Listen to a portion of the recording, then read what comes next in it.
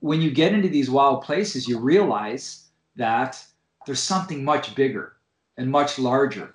And again, it takes a lot of that ego out. And man, if you or I could take a people on a 5-day journey down a river or through the Great Bear Rainforest, they're going to come back with their perspectives change. But I think so many of us, especially in these cities where you get real insular, you lose perspective of really what some of these bigger pictures are. And we're just not doing a very good job of looking after people right now is what I can see.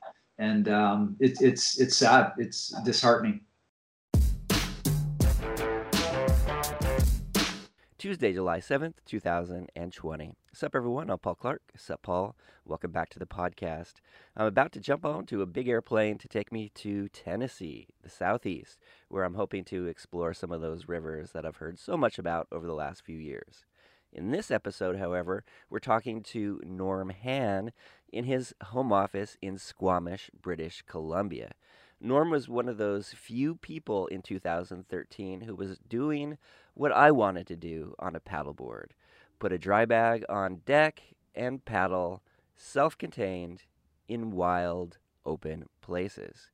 He did a movie called The Stand, documenting one of his long-distance trips, not just to paddle, but to protest a proposed pipeline along the Big Bear rainforest in British Columbia.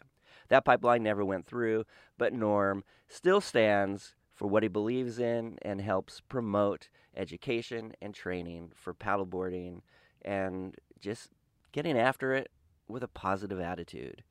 We're going to listen to a positive attitude, and I want you to take note. Life is not about the antagonistic approach. If you want something, you have to understand it, and you have to pursue it with positivity and humanity. Without further ado, Norm Hann.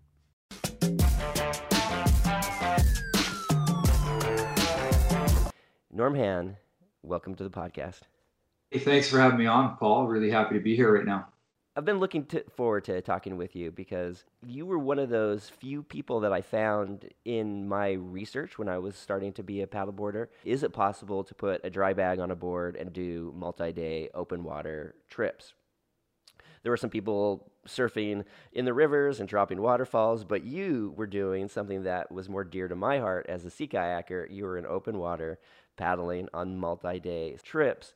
And even more than that, you were documenting wilderness experiences and ecological conservation and cultural awareness projects. I'm like, Norm Hann, he's the guy. And so after so many years, it's great to finally talk to you in person. Thanks for connecting. It's, as I said, I'm happy to be here chatting with you. You know, one thing that I've appreciated about athletes like yourself is that you focus on a cultural history, a sense of wilderness and personal exploration. So those are some of the things that we definitely want to talk about. For the people who don't know you, you're a paddler, a Canadian paddler. You're in BC right now. Just give a little brief bio of who you are, how you became a paddler, and where you are now. Yeah, for sure. I grew up in Northern Ontario in a small town called Coniston, and my grandparents had a cottage on a river out there, and both my parents were school teachers. So our family spent a lot of time in the summers growing up on the lakes and rivers of Northern Ontario, and those are where my roots are, and that's where I started paddling in the canoe. And my brother and I had a little motorboat, and my two sisters, and we'd get out on the water and we'd fish and just spend all of our summer days on the water. So when I look back on it, I think that's really where my connection to water and land began. And I played a lot of sports growing up, went to Laurentian University in Sudbury and played 5 years university basketball, and sort of fell into the teaching path. And I've always enjoyed teaching. I enjoy working with people. And so I went to Teachers College and taught for a couple of years, but realized at that time it wasn't necessarily my path, and I wanted to get on my path, and I knew I'd probably definitely come back to the teaching. So I really started looking at outdoor programs, and so I quit my full-time teaching job, much to the challenges with mom and dad, and especially for them being school teachers, and packed my Toyota truck up and drove west out to BC.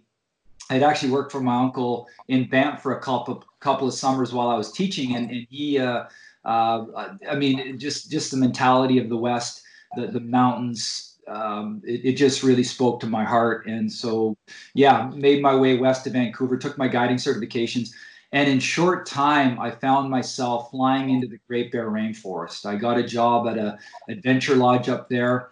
I was trained as a sea kayak guide, with first aid and all of that. I had everything that I needed to start guiding on the coast and started working at this adventure lodge.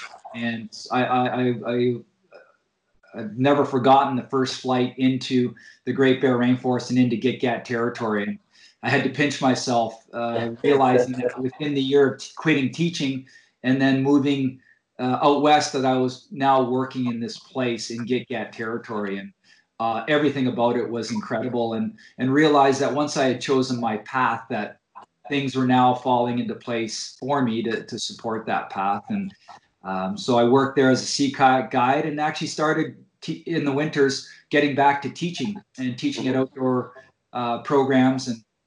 And then I think it was in 2008 when I started. It was actually Laird Hamilton I saw surfing. And I was like, man, that looks incredible. Like an amazing combination of two things I love, paddling and surfing. And so I went out and found a board and got on it. But my mind initially, like I loved it from the surfing side of things. That was probably the very first thing that I did.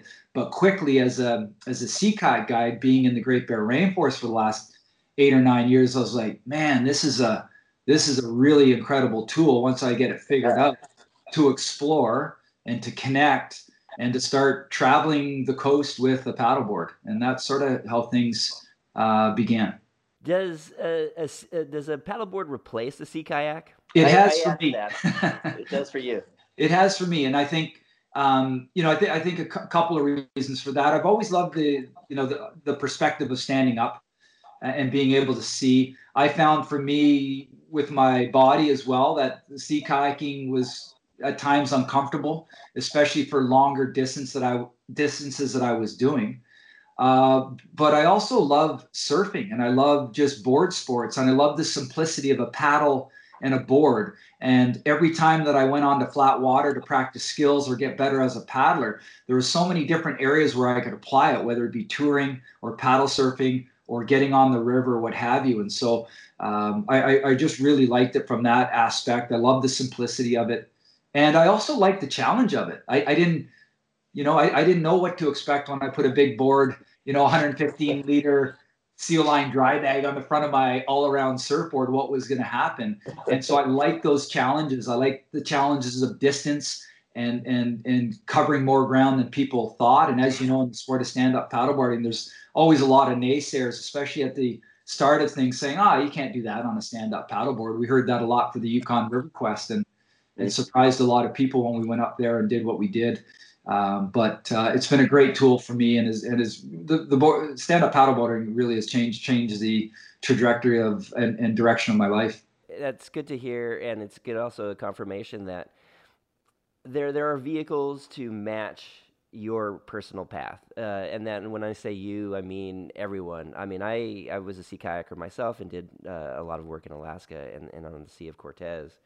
Living in Central Oregon, where I am now, if you're going to do any multi-day trips on the water, it's going to be on a river. And so my path went to the water. And I see myself as a paddleboarder only because of the river, and a river paddler because of paddleboarding. So my path has become the river, and I haven't really thought about open water trips as much lately.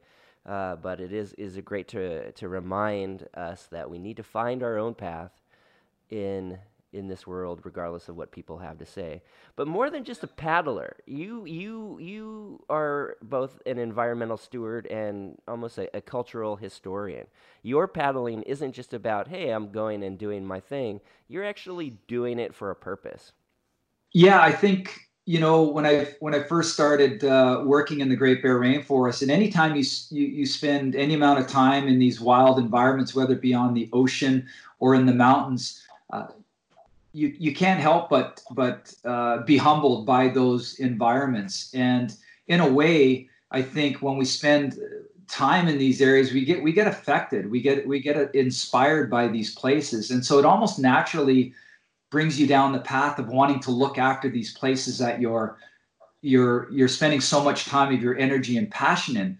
And I think that, when there's a threat to any of these areas that you're in, you're like, wait a minute, this, you might not know exactly what it is, but there's a feeling of, hey, I need to do something. And really that's what it's all about, is just wanting to protect those things that you love that are in your backyard or that have had an effect on you. And I think for the bigger picture, I mean, these wild places that we operate in, they need to be around for generations. Our First Nations, they don't just think about their kids, they think about their grandkids and their great grandkids and 7 generations of time. So these are much longer times that we're thinking about and that we need to look after these places. They've already been here for 10,000 years. So hopefully these places are going to continue to be here for another 10,000 more. And when I paddle in areas, one thing I really like doing is researching the area from a physical standpoint, physical landscape standpoint, from a cultural standpoint, from a historical standpoint. But I always like to think about these places prior to all of the people being there, and what were the First Nations doing, and what was this place like 1,000 years ago. And I like to let my mind go there. And in a way, it is a cultural journey that you're on. And I really like researching these places that I go into, because it helps paint the picture of the land as well, I think, and makes you, it ingrains that experience, I think, a bit more for you. That's why, guides and interpretive guides who can do a good job with that, that's one of the aspects that I think is great on some of these guided trips. But there's tons of Google. You can Google whatever information you need to for any places that you're paddling in, and I think that's a good thing to do. And I hope my audience is opening a map of the British Columbia coast right now. Where is the Great Bear Rainforest? So the Great Bear Rainforest is a very large tract of land on the BC coast. It extends from the tip of northern Vancouver Island on the mainland side and extends all the way up to the area that you worked in into southeast Alaska. And it also includes the islands of Haida Gwaii. So it's a really big tract of land, and it's a beautiful area, mountains, snow-capped coast mountains, beautiful rivers, fjords, intact marine ecosystems, all types of marine wildlife, grizzly bears, spirit bears, black bears, killer whales, humpback whales. It's a really phenomenal place that I've been fortunate to have been able to spend time in. In 2010, there was a proposed pipeline route. Potentially had some ecological issues, and you took a stand. Tell us about that. Yeah, so the Northern Gateway project was a oil project planned from Alberta pipeline, 1,000-kilometer long pipeline to be built from Alberta to the coast of British Columbia and Kitimat. And then super tankers the size of the Empire State Building would pick up that oil and travel through not only the Great Bear Rainforest, but more importantly, the traditional territories of the First Nations people on its way out past Haida Gwaii and over to China. And so this was a tanker route and proposal that had been done. I had been up in the Great Bear Rainforest for about 8 or 9 years. Was adopted into the Raven Clan in 2006, started stand-up paddleboarding in 2008. And in working with the community of Hartley Bay, I was actually back again teaching in the community and working with the youth there and one of the elders. And I remember the elder, Helen Clifton, she was saying, hey, you guys have to, keep your heads up for this proposed oil tanker route. And I was like, what's going on here? And so the more we looked into it and I researched it, the more shocking it was. And we had actually watched the film on the Exxon Valdez spill. It was called Black Wave. And that I was really moved emotionally by that film and the impact that it had on the people, the First Nations, and the wildlife up in Alaska. And I didn't want that to happen on our coastline. So I said, what can I do? And at that time, I just started paddleboarding. And so I wanted to paddle the tanker route, from Kitimat down to Bella Bella, to visit the 4 First Nations communities, to try and bring awareness to the traditional food harvesting of the First Nations and the wildlife. And this community of Hartley Bay had really inspired me and uplifted me. And it was my way of being able to give back to them, but also to help try and bring some awareness to a place that I thought was special. Unfortunately for the US, but fortunately for Canada, our coastal people were looking at what was happening down there, and none of the, and it was, 40, 50,000 barrels of oil spewing into the Gulf each day, and they weren't able to stop it. And I think it was a big wake up in terms of what could happen. And the Exxon Valdez is not that far away either, right? Just north of these areas. And that's same ecosystem. Yeah, it's the same ecosystem, and it's still impacted and affected. So I think, with the First Nations being totally opposed to it, that was sort of that sort of put an end to it. And when Trudeau came in, he actually came into the community that I work out of, Hartley Bay and Gitga'at territory. And prior to being a prime minister, he was talking to the elders there, saying, if I get into power, we'll put a stop to the pipeline route. And he did that very quickly. Within his first week, he put a ban on oil tankers on the North Coast. Those Canadian leaders, we need to learn something from them. Well, I mean, he loves BC.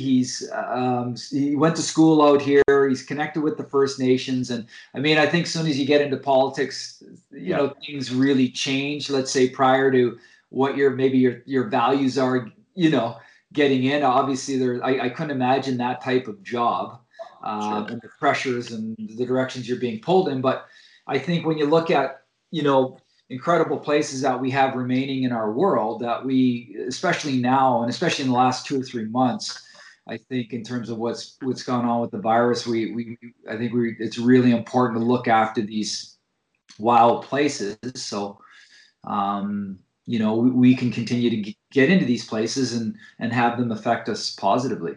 Those communities are quite small, but powerful communities, and full. And the more remote they are on the coast, it seems the more really connected they are to their environment and their traditional lands and traditional harvesting grounds, which really inspired me because I had worked up there for 10 years, and this will probably come through in the history. But that's one of the things that really inspired me, is just, it was a whole education for me as well, being a white guy coming from Northern Ontario, and getting to the coast and going, wow, man, there's a different way of thinking, and it just really mixed well with, I think, how I viewed things anyways. So I've always been fascinated by that First Nations culture. I'm not sure exactly where that was inspired a long time ago, but it speaks to me. Well, you even you've been invited into the Raven Clan with a name, so that's an honor. It's a huge honor, and that honor was actually given to me prior to doing any of these journeys. It was actually my old basketball life that brought me back into that, where the kids love the game of basketball on the coast. So I coached in the all native tournament and got a couple teams ready, and I was also doing some work in a student mentor program with the lodge that I was working at. And so, yeah, Eva Hill adopted me into the Raven Clan, which is, the greatest honor I could receive on the coastline, a big responsibility. And they gave me a Raven name. And so, fast forward a few more years, I remember them saying in the feast hall when they gave me the name that, yeah, when you get a name, it carries responsibility. And nothing really stood out a few years after that. But then when the tanker route was proposed, it's not like I said, hey, I've got a responsibility to do this. I was really passionate that I needed to do something for what the people in the place had given me. But it was, probably a couple years in reflecting later that I was like, well, that was, that was a way that I could give back to these people. And you were given the name Stearman, the Stearman of the canoe. Yeah, my Gitga'at. It's really funny how, life comes full circle. My Gitga'at name is Ta'am Lan, which was given to me by an elder in the community, and it means steersman of the canoe. And so, thinking about the history of obviously the First Nations canoe and the steersman guiding things from the tail, but my basketball career, when I played at Laurentian University for 5 years, our nickname was the Voyageurs, right? And we took great pride in being these tough French fur trading canoemen, right? And then I get the name with what was going on up there. I grew up sort of paddling canoes when I was younger and just being on the water, but that was still 3 years away from me actually stand up paddleboard. That's and awesome. sort of getting into that. So it's amazing, when you get on your path and how things just sort of line up for you and come full circle. You made a film about it. We did. The first trip that I did was called Stand Up for Great Bear, and that was the trip from Kitimat down to Bella Bella. And we sort of hobbled together some of our GoPro and handheld footage, and it wasn't a big production, but it was a grassroots film that I think got the message across and definitely, moved some people emotionally. And then I was approached by Anthony Bonello, a filmmaker and whistler, who had saw the first film and actually just called me in Squamish, and we sat down, and he partnered with Nicholas Tycrob, and he said, I think we can bring this message to a larger audience. And so I looked at a second expedition, which was paddling the length of Haida Gwaii, another unbelievably spectacular coastal place. There are two large islands off boats, 70 to 80 miles off the coast of a remote section of mainland. And so we did that, but we also showcased the First Nations kids in Bella Bella, the Heiltsuk students who built their own wooden paddleboards. And we combined that with Raf Breweiler's connection in Tofino, professional surfer, and Nicholas and Anthony did a fantastic job with that. And they did get the message out to a larger audience because a lot of people had a chance to see it, and it's a really great film if people haven't seen it yet. It's cinematography. It's documentary. It's a way to introduce a people to a larger population, to a people that they wouldn't know, and potentially a vulnerable population. The indigenous people along the coast of BC and Alaska have certainly an ancient history that exists today in many ways and in many forms, though it may be adapted, it's still there. And the cultural history is very significant. And so the cinematography of The Stand is fantastic. I was inspired by it. And as a still photographer then and a paddleboarder, I was really intrigued by the thought of making movies to tell a larger story. And now I'm making videos, so maybe I could do something eventually in the line that you were doing. And I look forward to telling better stories. I think again, Stand Film brought that emotion for people who may never get a chance to be up there. But when we get into these wild places, you're moved emotionally by it, and it's hard to describe that impact that it has on your emotions, and it sets deep inside you these wild places, and we need these types of things as we move forward. And fast forward till now, you're outfitting people, you have a business, you're training people both on the open water and on rivers. You actually just did a river clinic, I believe, and you're doing multi-day supported trips still in the Great Bear Rainforest. When you're doing trips there, are any of the indigenous populations guides of yours, or are you instructing them how to be self-contained in outdoor recreation as well? Are they interested in that? Yeah, for sure. One of the things when I work up in the Great Bear Rainforest and work in Gitga'at territories, I've got a protocol, business protocol that I sign with the First Nations, the Gitga'at people. And so that protocol outlines how to operate in the territory. And even when I was sea kayaking, there was numerous opportunities that we had to, get back into the community. And I've been up there teaching kids how to sea kayak. And then once stand-up paddleboarding started, we brought paddleboards up there and taught the kids as well. And so I'm always looking for opportunities to do more training up in those communities. And that's something I really love and enjoy. On our trips, I do work with Marvin Robinson, who's a spirit bear guide. Marvin's a good friend of mine that I've known for a long time, ever since I came up to the Great Bear Rainforest. And it's amazing working with Marvin and anybody from the community. The family that I'm adopted into, Cam Hill and Eva Hill, when I bring clients up into the area, most times we're at Cam's house or staying at his house or meeting him. And that's really, to understand a place, you have to understand the people of the place and know the people of the place. So it's a real privilege and honor for me to be able to do that and open up that, that side of things for people who don't really understand, the First Nations people maybe, and the connection that they have with the land, and just their thoughts and values on place. And so yeah, it's that's my sweet spot up there, are those trips up in Gitga'at territory, and I'm really fortunate to bring sort of small groups up there each year. We've had to cancel our trips this year because of the virus, and those small communities with elder populations are really at risk. So I'm glad that that's happened. We can relook at that when things are safer in 2021 and people's health is ultimately the priority. So, but I'll definitely miss going up there this year and seeing, Cam and Eva and the community, and working with Marvin Robinson. As far as you know, are those communities fairly COVID free? I know BC in general has done a really good job of reducing the spread of COVID, but how are those Indigenous communities? Yes, the communities are doing really well. And I think, here in BC, we've been proactive on a lot of things. And so those communities got shut down pretty quick, and they're still, yeah, super sensitive areas right now. And we need to just, follow their lead in terms of what they need. And yeah, when things are safer, we'll get back to, some of the tourism and things of that sort. But it's great. People in those communities are safe now. Yes, it is indeed. And Belize, on your website, you offer trips to Belize. What's that all about?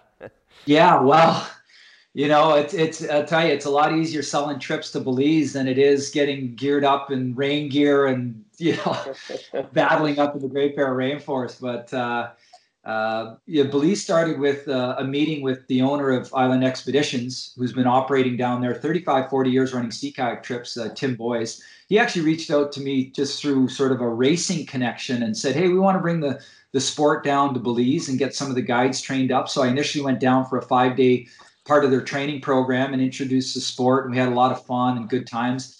But I quickly saw that there was beautiful potential to run a multi-day, 7-day trip down there, really using one of the trips that they were doing sea kayak wise and modifying it a little bit.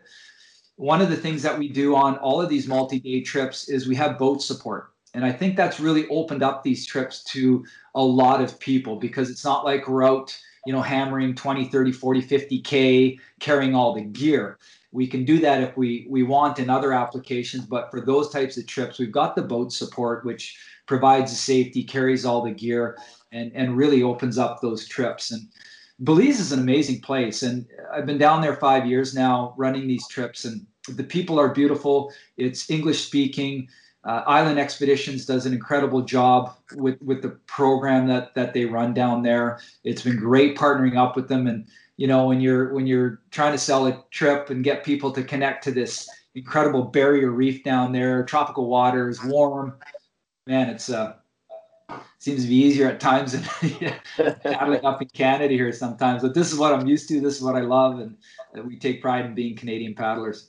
Whether it be Belize or the BC coast, who is your typical client? What's the demographic? Yeah, I think that's a great question. I think most of our clients, especially when I first started running these, I mean, the first word that comes to mind is adventurous, and people that aren't quite sure what Norm's doing up in the Great Bear Rainforest, but we're gonna give it a go and go for it. So it seems to attract this real, these people that want to do things for the first time and are adventurous. But we tend to have a definitely, a younger crowd, maybe, between 35 and 55 years of age. But people that are, really want to connect through paddleboard to these places. And I think, probably some of the biggest fears is, that people have, are that, oh, I'm not ready for that type of trip. But again, we're open to everyone, and we've had everyone, just like the sport of stand-up paddleboarding, from young to old, and families who just have the inspiration to want to come on these trips. And of course, we're doing a lot of coaching through all of this, so the skill building really increases over the week. and allows you to access, aspects of the trip. So again, having that boat support, I've been really fortunate with the clients and people that I've had.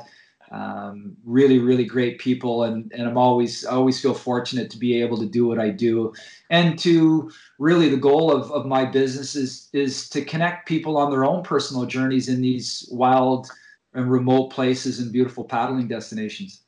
Moving inland a little bit, what do you think of river paddleboarding? I tell you what, every time I go paddleboarding on a river, that's all I want to do. And I'm a coastal guy, right? So I love the surfing and I love the coast. But we just ran our river course this weekend, and we run this 5-day river camp in Canmore on the Kananaskis. And my mind lately has really gone to river paddling. And like you, I've really been starting to research some of the bigger rivers and multi-day river paddling destinations, because I've done a lot of the paddling on the coastline, and I find myself going to the interior and going to the river. And I think the Yukon River Quest inspired me, that race. And I've been looking at the Peel watershed up in the Yukon, and yeah, I'm super excited about that. And again, my sweet spot is the coast and sea kayaking, and that background and guiding. So I'm continuing to build up my experience on the river, and that's something that maybe I should come and spend a week with Paul on the rivers, and get some more experience. But yeah, it's an inspiring place, and I think wherever you live, you tend to gravitate to what your physical environment is like. And so if you're in a river area and you love paddleboarding, well, that's sort of what you work on. If you're on the coast, you're more maybe touring side of things. So yeah, I'm really excited about the river stuff. I would love to paddle on the river. I'd love to do a trip. Let's certainly stay in touch and make something happen. And you spent this last week with Rita Boychuk. She was a guest on the podcast earlier. Were you able to keep up with her energy? Oh my gosh, she's a ball of it, isn't she? Yeah, well, and I love it because she brings a lot of energy and a lot of passion. And my other instructor, Tina Curry, and another one of my guides, Eduardo, together they had more energy and passion over the weekend that I just let them go at it, and it was awesome. But it's again, I think when you look at people who paddle on the river and in these dynamic environments, all of these environments create a humbleness in people and generally attract really good people, because if you're not humble or if there's ego involved in it, the river's going to make sure that it puts you in the right place. Same with the ocean, right? Same with the mountains. And so that river crew, Rita, and then all of the Badfish crew, and when I used to work with Boardworks, it was that we live water mentality, and I think it attracts good people, and we have a lot of fun. I'm associated with a board brand. You're associated with a board brand. Can we ever just be a bros, not brands type of thing? There's just so much like of our responsibility is to highlight this commercial project. Yeah, and again, my philosophy on that, and that has always been that we're many of us who are athletes, and first of all, like I think for you as well. But when I look at choosing a brand, I first look at good people. It has to be a good product. They got to provide good support, and ideally, that fourth component is what are they doing conservation wise. But I've also realized that I'm not. To me, the brand is the third thing down the line. Many of us may change brands. I've changed brands. So I never get too tied to the brand. And at the end of the day, what's most important is that people get on, if it's about product, let's get people out onto the product that works best for them. But I've spent more time advising people to buy boards or paddles that had nothing to do with me, and it never brought anything back to me. I just want people to get into the right gear. But to me, it is bros versus brand. Like it's about the people. Brands are secondary to me. Third. Perfect. I wanted to hear that perspective. Yeah, for sure. And I think too many people somebody, and I never say anything on social media emotionally. I leave that. Like I just try and promote focus on what we do, and the positivity and supporting other people. I'm going to give you the best advice I can in spite of whatever brand it is. And Yeah. so that's always been my philosophy on things. I think we're fortunate that we do have brands that support us and help us out and that, but it's about the people again. That's it, isn't it? You know, the paddleboard is just really a vehicle for a person's creativity and exploration, and it's really meaningless if it's not with a bigger purpose. Yeah, and I think that again, that when it comes back to us paddling, we're actually some of the fortunate people that get a chance to, to paddle and to be in these areas, because it's these natural environments and the First Nations values and ways of looking at things that changes our values. And I think what we're seeing right now is like, I believe this, you believe that, and we're going to go at it till Paul caves or Norm caves, and okay, maybe I'll take on your thoughts, but it's fighting, and it's like, we don't need this. And when you get into these wild places, you realize that there's something much bigger and much larger. And again, it takes a lot of that ego out. And man, if you or I could take people on a 5-day journey down a river or through the Great Bear Rainforest, they're going to come back with their perspectives change. But I think so many of us, especially in these cities where you get real insular, you lose perspective of really what some of these bigger pictures are. And we're just not doing a very good job of looking after people right now, is what I can see. And it's sad. It's disheartening. How do people move forward? What's your advice for someone just to stand up? It's a vulnerable position to stand up, to take a stand on something that's meaningful. How do you recommend someone to find their path and to pursue it, even though it might be difficult? Yeah, it's taking a stand comes from your passion and conviction about something that you feel really strongly about. And I've always tried to do it personally from a more positive angle versus an angle of saying no or saying you can't do this or shouldn't do that. I've always really wanted to get people, and I think is maybe the reason why I started running the trips in the Great Bear, is to allow people their own connection up there to see for themselves what it's like. And I want people to be moved emotionally so that they understand what's at risk in these places. And I think you can never overestimate the power you have as an individual to start a movement and to take a stand. And whether that stand goes anywhere beyond you, it doesn't matter. It's how you feel about it. But I also think you have to think about how you take that stand. And I think we have to care for people, within that stand, whatever that may be about. And one of the things that I get sad about is just watching, especially in the last couple of months, things that I'll see on social media where we're just not caring for people. We're not respecting people. And, I think we do need to take that stand, but we need to take that stand in the right way and take that stand with care. And it's okay to feel strongly about something, but I don't think it can be an argument between you and something else, or I win, you lose. And I'm seeing a lot of that lately. And I think what's happened in the last couple of months is a lot of stress has been created in society. And when you have stress like that, or when you have these challenges that come up, you need to have good leadership to take you through these times. And a lot of times we can't wait for other people to lead us. We need to have our own leadership and self-lead. And so what are the things that I need to do in taking that stand, or what are the things that I need to do to work myself through these dark times? And I think so much of a lot of times we're blaming other people, or we're placing the responsibility in other areas, and who wants to give away their responsibility? So I like feeling responsible. And as soon as you take that stand, it brings an added level of responsibility, and that's what getting a name taught me, and that's what I was told in the feast hall. They said, "We're giving you this name in this community.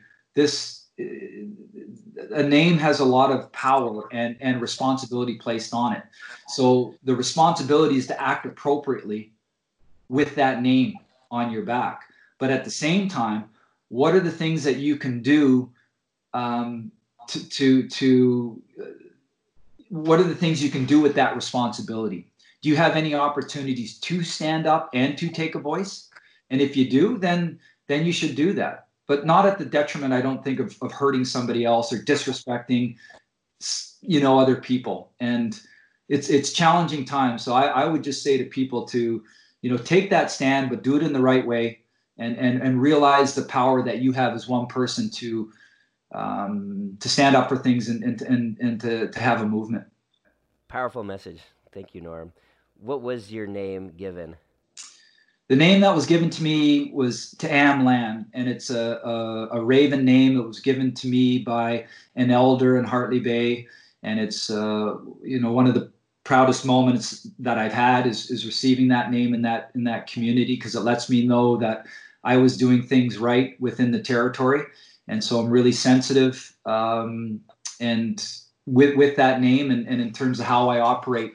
But I take those values, that I've learned from my family and learned from my adopted family in Hartley Bay, and try and lead my life in the right way and affect people as positively as best I can. And so it's always a really good reminder, of trying to do the right things with that name. And it means steersman of the canoe. So it also has come full circle for me, because I grew up paddling, a canoe in Northern Ontario, and those are my roots, and I love Northern Ontario. I played 5 years university basketball, and our nickname was the Voyageurs. So Frenchmen, canoe, paddling, fur traders, and we took a lot of pride in being a voyageur.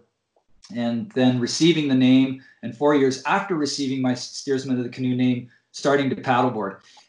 So that name really signifies sort of who I am, my history, what I'm doing now, and probably where I'm headed in the future.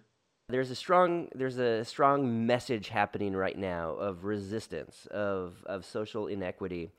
Looting and rioting isn't necessarily a part of the original message, but it's whatever is happening, people are taking note. A lot of the graffiti and a lot of the signage includes, a person's fist, resist, resist. We have to resist. We have to take a stand. We have to identify what our causes are in the world. But I really like your message. It's not about finding an enemy or associating ourselves with pride based on skin color, but it's humanity. I began this podcast the first day of the Oregon coronavirus quarantine, and I said at the end of the podcast, just serendipitously, let humanity be more important than the person.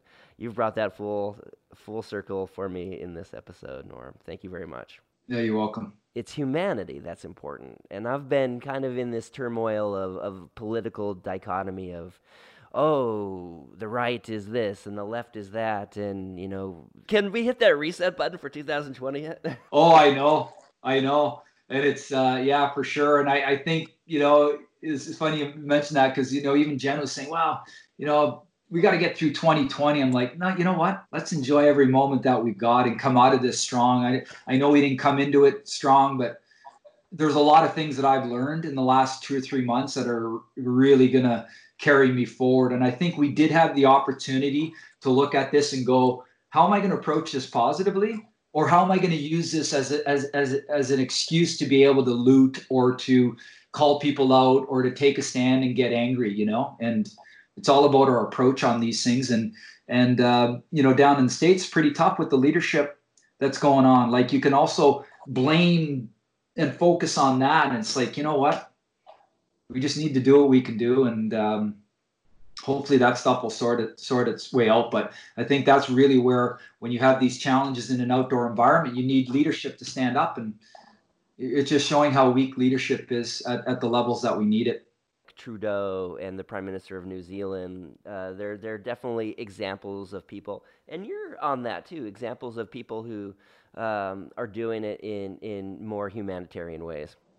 Yeah, I think, I think at the end of the day, Justin's a good person, and I think that's really important, and I think that's where all of this comes from. Again, it's that self leadership, and then, yeah, you're looking after people and looking after people's interests, and you have to do it with care. let this, your message, be the message that stands out today. And I want to highlight that. Thank you so much. And I'm going to wrap it there. Have a great day, Norm. Thanks, Paul. Thanks for having me on.